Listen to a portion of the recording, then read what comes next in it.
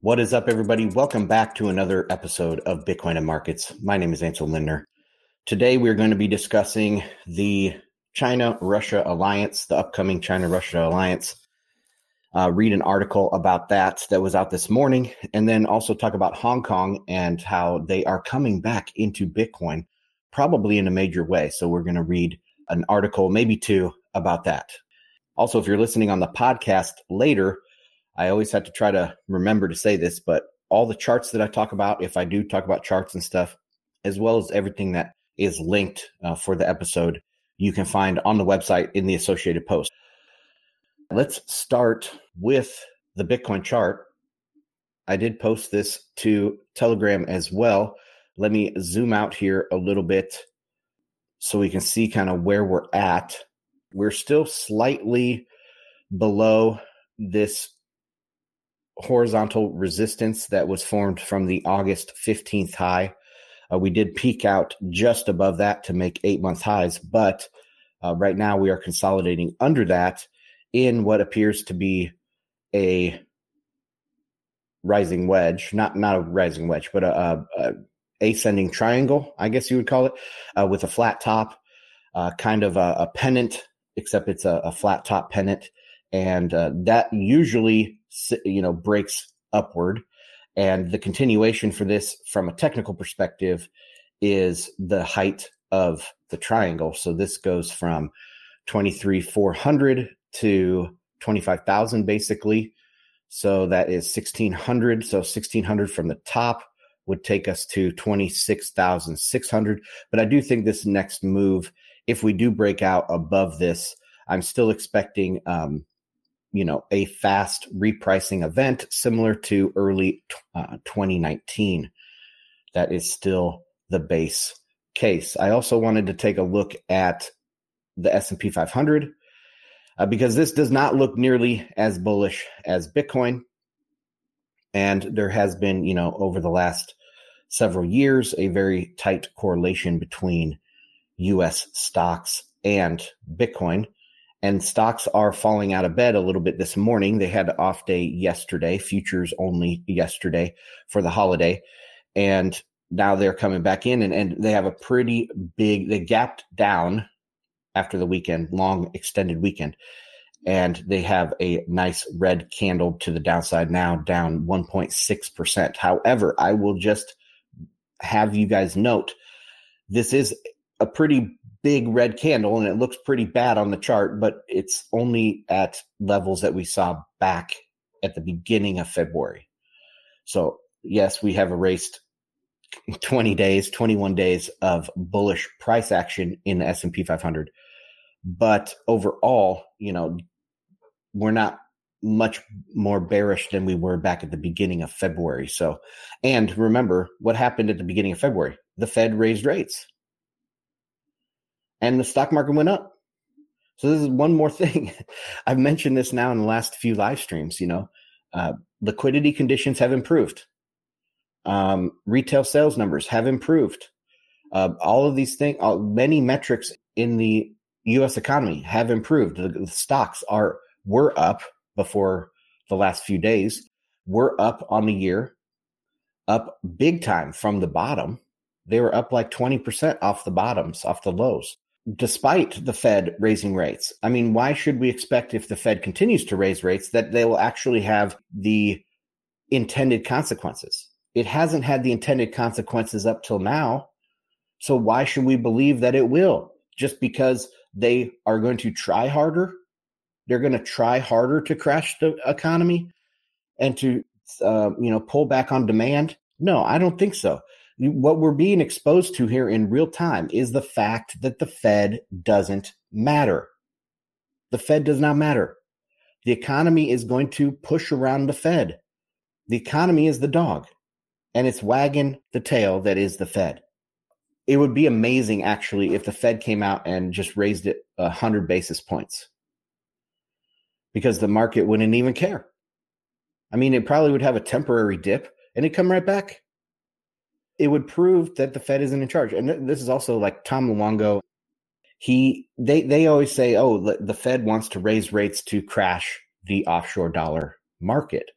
Well, why didn't they just raise 500 basis points right off the bat? If that's what they wanted to do, why didn't they do that? Why didn't they go at 2 percentage points a pop and raise it all the way to 9-10%? If that's what they wanted to do. I don't think at all that's what they want to do. They slowly ramped it up. They went 75, then they slowly tapered it off. I think they did exactly what they wanted to do, but I didn't want to talk about the Fed here. Let's get into this first article. I said what I was going to talk about, right? The China-Russia alliance and the Hong Kong getting back into dollars. But let's go to this first article. As China's top diplomat visits Russia, Zelensky warns military alliance could spark World War III.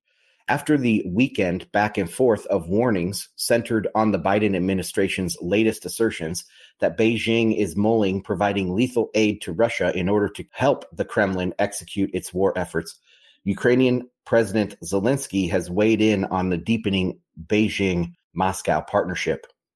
Well, I'll just say that the U.S. intelligence collection is very good. They probably know for sure that Beijing is wanting to get in, trying to find a way to get in to help Russia in their efforts. So if they're warning about this, they're not like saber rattling. They actually think that this is about to happen. And I also want to mention the whole thing about art of war. So you want to look tough where you're weak. Just think back with Taiwan and Nancy Pelosi. So Taiwan, remember, China was very adamant. War could break out if Nancy Pelosi goes to Taiwan. And so many people were worried about, why would this old 80-year-old lady go to Taiwan and start World War III, blah, blah, blah, blah, blah. And I was like, no, that they're calling China's bluff because China is trying to look strong where they're weak. They can't stop this. They can't take Taiwan. They can't, they are in a weak position right now. That's not to say that the U.S. is in a super strong position. Right here, what they're doing is they're talking tough, trying to keep an alliance between Russia and China. Well, it's already an alliance, but a outright military alliance between Russia and China from happening. And by talking tough, China's going to call this bluff as well. So anyway, let's continue reading. He warned that World War III, this is Zelensky, warned that World War III is on the horizon if China begins supplying weapons. Quote, for us, it is important that China does not support the Russian Federation in this war, Zelensky told German daily newspaper Die Welt. In fact, I would like it to be on our side. At the moment, however, I don't think it's possible. Yeah, you think? But I do see an opportunity for China to make a pragmatic assessment of what is happening here, he continued. Because if China allies itself with Russia, there will be a world war. And I don't think that China is aware of that. Well, let me tell you, Zelensky, China is much more aware of the situation than you are. You're a puppet of the West. You're a puppet of NATO and of Washington. You don't know anything near what Xi knows, even though Xi is somewhat isolated. But the Chinese know exactly what's at stake and what's going on here. So anyway, let's continue. Likely China will shrug off Zelensky's proactive comments. You think so? Likely. I think it's very likely, given Beijing already told Washington that it's in no position to make demands. Previously, Biden administration officials had said the U.S. is concerned by disturbing trends when it comes to China's support for Russia. Despite prior international media reports, mostly based on speculation, alleging that China was already supplying Russia's war effort in Ukraine, there is as yet no evidence of this. The timing of the accusations is also important, given on Tuesday, China's top diplomat Wang Yi made his first visit as the director of the CCP Central Foreign Affairs Office to Russia, having arrived in Moscow. Good Lord. The day prior, he reiterated Beijing's position that negotiated settlement is needed to solve the Ukraine crisis. Quote, we would like a political solution to provide a peaceful and sustainable framework to Europe, Wang said, ahead of a visit to Moscow during a stop in Hungary, which could result in billions of euros of new Chinese investment in the country. I think it's hilarious. that they're like, oh, yeah, they always build up China. Like, oh, yeah, billions of new investment by China into Hungary. Well, that's if Hungary wants that. And the West and the EU gives Hungary a lot of money. It's not like that China is the only place that is giving money. I don't know. It just seems very pro-China. They never miss an opportunity to say how much China is investing places. But like I always say, it's not about the sum of the investment. It's about the quality of the investment. If you build a railroad or a bridge to nowhere, I'll just say that. I was going to say go back to the Kenyan Railroad, but if you build a bridge to nowhere, how valuable is that? Does it matter that you spent $20 billion on it? I mean, yeah, you pumped some money into their economy for a brief period of time, but you also misallocated those resources, right? So it all comes down to the quality of the investment, not the quantity of the investment. So anyway, let's continue on this. On Saturday, Wang emphasized something similar in addressing the Munich Security Conference. Calling a room full of European officials dear friends, he said, quote, "We do not add fuel to the fire, and we're against reaping benefits from this crisis," in a message aimed squarely at Washington. What was supposed to be a bilateral meeting with Secretary Blinken never materialized earlier this month due to the Chinese spy balloon shoot-down saga. And then they are quoting a tweet here. We'll skip that. Some forces might not want to see peace talks to materialize. This is a quote from Yang here, or Wang.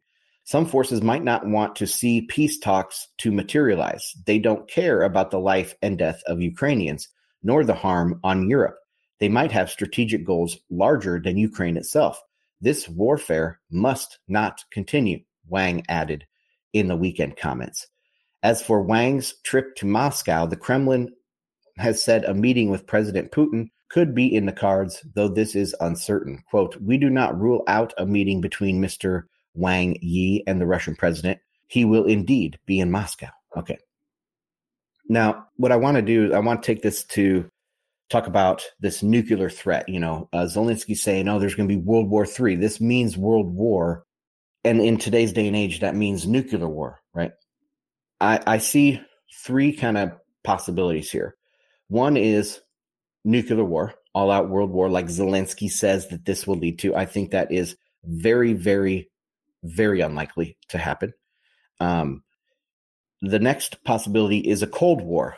And this is what I think most people, their base case is, because they default to a peer competitor, China being a peer competitor, and especially China allied with Russia becomes a peer competitor of the United States. I mean, it goes back to Mackinder and the Heartland theory. This is Eurasian empire, or not Eurasian empire, because Russia would be considered part of Europe as well. So that's a possibility, except a Cold War kind of also has this like idea of bipolarity, two mutually exclusive hegemonic zones. And I don't see that materializing. I think there's going to be multi-regional hegemonic zones. So there's going to be, I guess I wouldn't be hegemonic, but a hegemonic within a zone. And you could have a zone of influence of the U.S. being the Western Hemisphere plus a few other countries like Japan. You have Europe and North Africa, the Mediterranean. So Europe's sphere of influence includes North Africa, the Mediterranean, and like the North Sea and the Baltic Sea and stuff. Then you have the Middle East, you have Africa, you have the Far East. So these are all different zones that will have these regional powers. And in that situation, that is more like an era of power conflict, of major power conflict, not a hot war or a cold war, but just a constantly degrading international order, I guess, between relationships between countries and things. And in that type of environment that I think will dominate over the next 20 years, you'll have a decreasing amount of credit in the world, and that will push people towards a new money. As Jeff Schneider, I think Jeff Schneider gets this right, that in a monetary shortage, humans go out and look for new things as money. right? And so if we have shrinking credit, we're going to be dominated by deflationary pressure and dollar shortage in the world, monetary shortage in the world, and people will go out there and look for monetary alternatives. Also, the breakdown in international trust, you need a neutral currency. And so that's another argument for Bitcoin. All right, so that's all I have to talk about for this one. Let's go into Hong Kong coming back on the scene in Bitcoin. And this is from watcher.guru. I've seen this Twitter handle, but I didn't know there was an actual website. So watcher.guru. And the headline is Hong Kong's, this is the Security Financial Committee or something, SFC. So it's the equivalent of the SEC for the United States, looking to allow Bitcoin Ethereum retail trading. Hong Kong's Securities and Futures Commission officially released a statement on Monday, chalking out its plan to allow retail investors to trade cryptocurrencies like Bitcoin and Ethereum. According to the consultation paper released, retail investors will be allowed to trade top cryptocurrency assets on exchanges that are licensed by the agency. However, such virtual asset trading platforms will have to keep investor protection in mind. This means they have to tick boxes, including exposure limits, risk profiles, etc. So this is a big deal. This is reopening of China. Remember, China kicked out. They've had a mixed history with Bitcoin. They've banned Bitcoin. They've banned mining. Then they brought it back. Then they banned it again multiple times. They banned their banks from interacting with Bitcoin exchanges, but the Bitcoin exchanges over there had most of the volume in the world. Then they banned all of that. So that's kind of the mixed history. Now it looks like they're opening back up once again after it looked like they had turned their back on Bitcoin forever. Now it looks like Hong Kong is opening back up to allow trading in these major tokens. I don't even want to call Bitcoin a cryptocurrency. It's money. But Ethereum is, a scam coin. So it's opening up to these two kind of options here. And I think that's mainly because they also have added recently, Hong Kong has, they've added the ability to get exposure to ETFs that are based on US futures. So this would be like CME futures contracts for Bitcoin and Ethereum. These ETFs now allow investors in China to get access or exposure to Bitcoin through those type of products. So this is the next step. The multiple steps here are happening, separated by a few months. So let's continue reading. Quote, in light of the recent turmoil and collapse of some leading crypto trading platforms around the world, there is clear consensus among regulators globally for regulation in the virtual asset space to ensure investors are adequately protected and key risks are effectively managed. I wish people would break this out, and maybe they will start doing this, but the risk is the exchange. For Bitcoin, at least, the risk is the exchange and the leverage. It is not Bitcoin. It's not that Bitcoin has purely based off a Ponzi scheme. There is Ponzi scheme aspects to it, but there's Ponzi scheme aspects to everything. Unlike scam coins, which they aren't even going to allow. I mean, Ethereum is one, but let's say they don't allow any others besides Ethereum. So they're already keeping out the worst offenders. And they're making their exchanges, be licensed and hopefully have some oversight, or not hopefully, but have some oversight. So there's less possibility of it being a complete scam. But I just wish they would break apart the risk that Bitcoin itself poses versus the risk of the exchange and the human aspect of all these businesses and these altcoin scams. And that's where all the risk is, not in holding Bitcoin. But anyways, of course, that would be nice, but it'll probably never happen. Other specifications, without mentioning names of large cap assets that individuals will be allowed to trade, the agency clarified that they should be listed on a minimum of 2 acceptable investable indexes from independent providers. Notably, one among them should have had its feet immersed in the traditional financial sector. So like GBTC and CME futures, that would be a good one for Bitcoin. The SFC, that's hard to say. I'm used to saying the SEC, highlighted that the consultation period will end on March 31st. It intends to greenlight retail trading in the new licensing regime for crypto exchanges. As reported earlier, the same is set to come into effect in Q2, more specifically June 1st of this year. According to the latest proposal, all trading platforms planning to apply for a license should begin to review and revise their systems and controls to prepare for the new regime. So that is an interesting article out of Watcher Guru. One more here, also out of Bloomberg, is Hong Kong plans to let retail sector trade larger crypto tokens like Bitcoin. At least they said Bitcoin in the headline and only Bitcoin. That is great. And Watcher Guru, are they part of this space? And they corrupted the name of Bitcoin by mentioning Ethereum in the same line. All right. City, Hong Kong, pushes ahead towards a goal of becoming a crypto hub. They should call it a Bitcoin hub there, Hong Kong Monetary Authority. Securities regulator issues a consultation paper on the plan.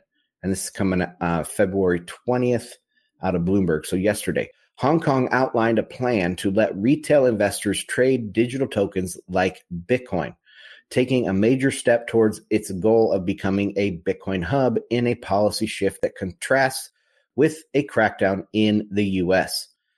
Man, that is extremely controversial statement or gray area. So the United States is not cracking down on Bitcoin and Ethereum. Bitcoin in general, they're not cracking down on Bitcoin. They're cracking down on scams, unregistered securities.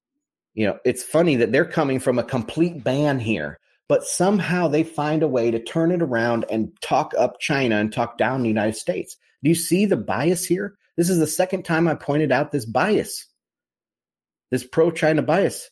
And was the first one from Bloomberg? No, that was from Zero Hedge. But, you know, they found a way to say, oh, China's investing in Hungary or wants to invest in Hungary. And now they're comparing this, a jurisdiction with a complete ban that's thinking about reopening to Bitcoin for trading, not mining, not anything else.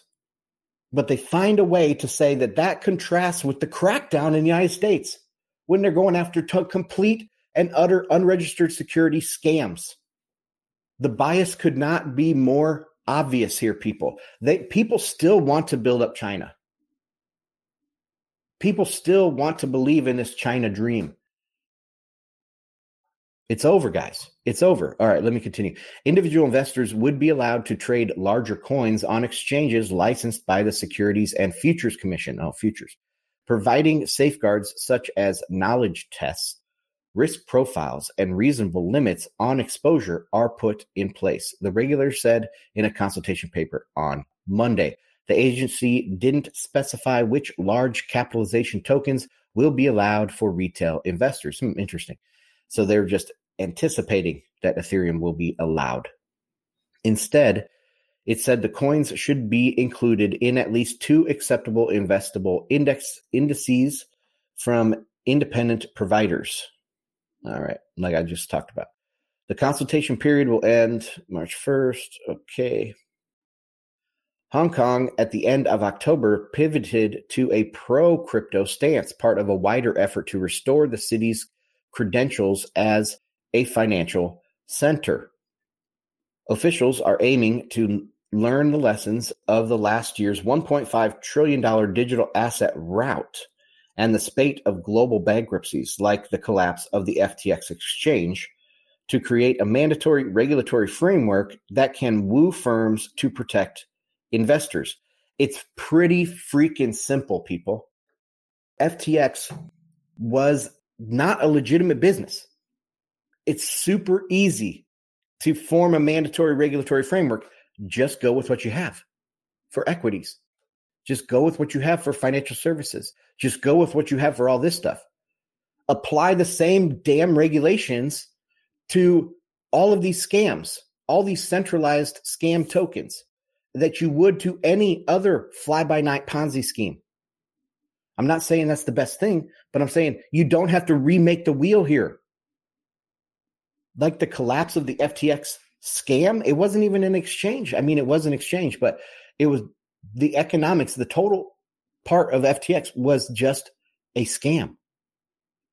You know, it was leverage on top of leverage. And now they want to remake a framework that is going to identify these scams. Just freaking impose or enforce the laws you have on the books and the rules. That's the problem with the U.S. was they didn't.